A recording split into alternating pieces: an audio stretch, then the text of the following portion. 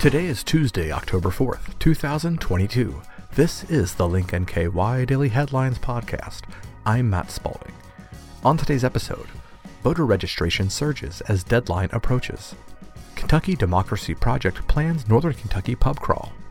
Fort Thomas's One Highland celebrates grand opening, and Boone County Sheriff facing back orders of vehicles.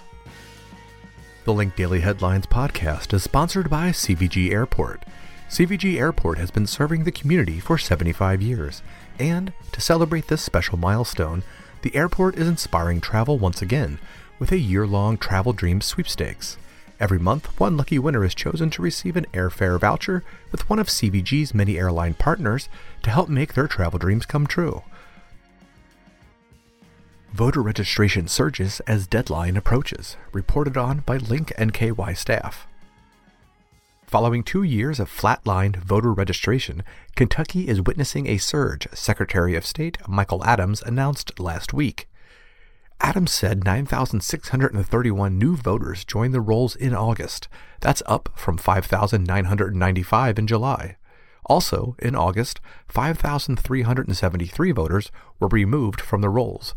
4,189 died, 677 were convicted of felonies, 412 moved out of state, 65 were ruled incompetent, 29 voluntarily deregistered, and 1 was a duplicate registration. Voter registration is back, Adams said. With COVID increasingly in the rearview mirror, political parties and civic organizations are able to promote voter registration, and we're doing our part as well. Republican registrants accounted for 45.3% of the electorate out of 1.6 million voters. Republican registration increased by 3,266 voters, a 0.2% increase. Democratic registrants accounted for 44.9% of those registered. Democratic registration shrunk by 1,099 voters, or 0.07%. A third catch-all category is reserved for voters who register as independent, libertarian, or otherwise. Voters registered as independent or otherwise accounted for 9.8% of the electorate, and recently 2,191 voters joined the rolls. Voters who are not Republican or Democrats remain the fastest-growing share of the electorate, according to the Secretary of State's office. The deadline to register to vote to participate in the general election is Tuesday, October 11th. You can find links to check your registration status or register online by visiting our website. Kentucky Democracy Project plans Northern Kentucky pub crawl, reported on by Link NKY staff. The Kentucky Democracy Project has planned events to help register voters and acquaint them with candidates. Kentucky's voter registration deadline for the November election is October 11th. These events include candidate meet and greets, a pub crawl, and other opportunities to register voters across northern Kentucky. This weekend's event will take people to Newport, where the pub crawl will be at 7 p.m. on Saturday, October 8th, beginning at Wooden Cask Brewing on York Street. Several bars have been confirmed, including Game Time Sports Bar and Grill, Newport, Mansion Hill Tavern, Jerry's Jug House, and end at the Crazy Fox Saloon. And then on Sunday, October 9th, the Kentucky Democracy Project is hosting Coffee with Candidates. This event will be from 2 to 4 p.m. at Roebling Point's Books and Coffee at the corner of 6th and Overton Streets in Newport. Various candidates from Campbell County have been invited to attend.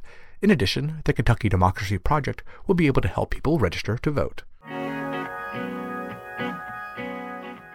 Fort Thomas's One Highland celebrates grand opening, reported on by Robin Gee.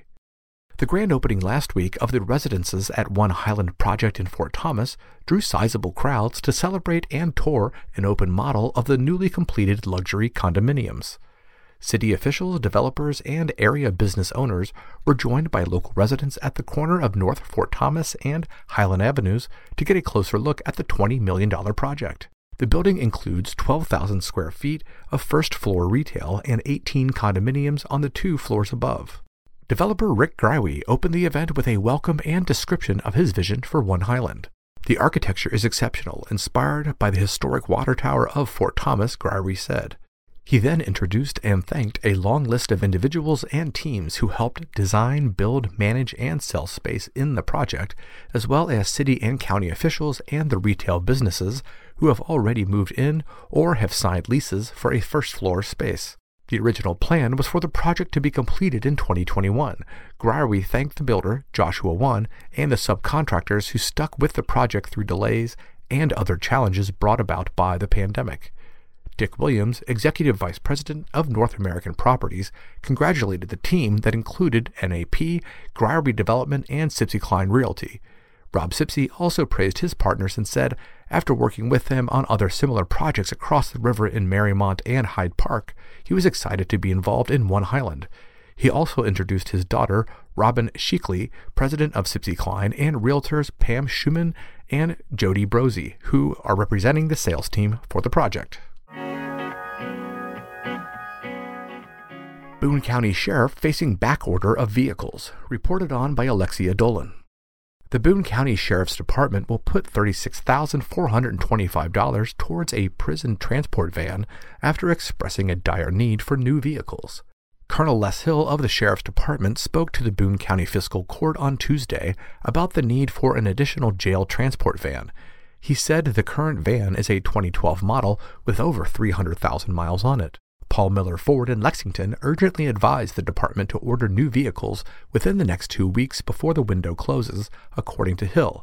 Otherwise, the vehicles won't be delivered within the fiscal year, but there is such a large back order that may be the case anyway. The Sheriff's Department fleet manager, who also spoke at the meeting, said 8 trucks were ordered that have not been delivered for over a year. He also mentioned that a total of 35 SUV Interceptors and administrative vehicles were ordered about 2 months ago and have not yet arrived.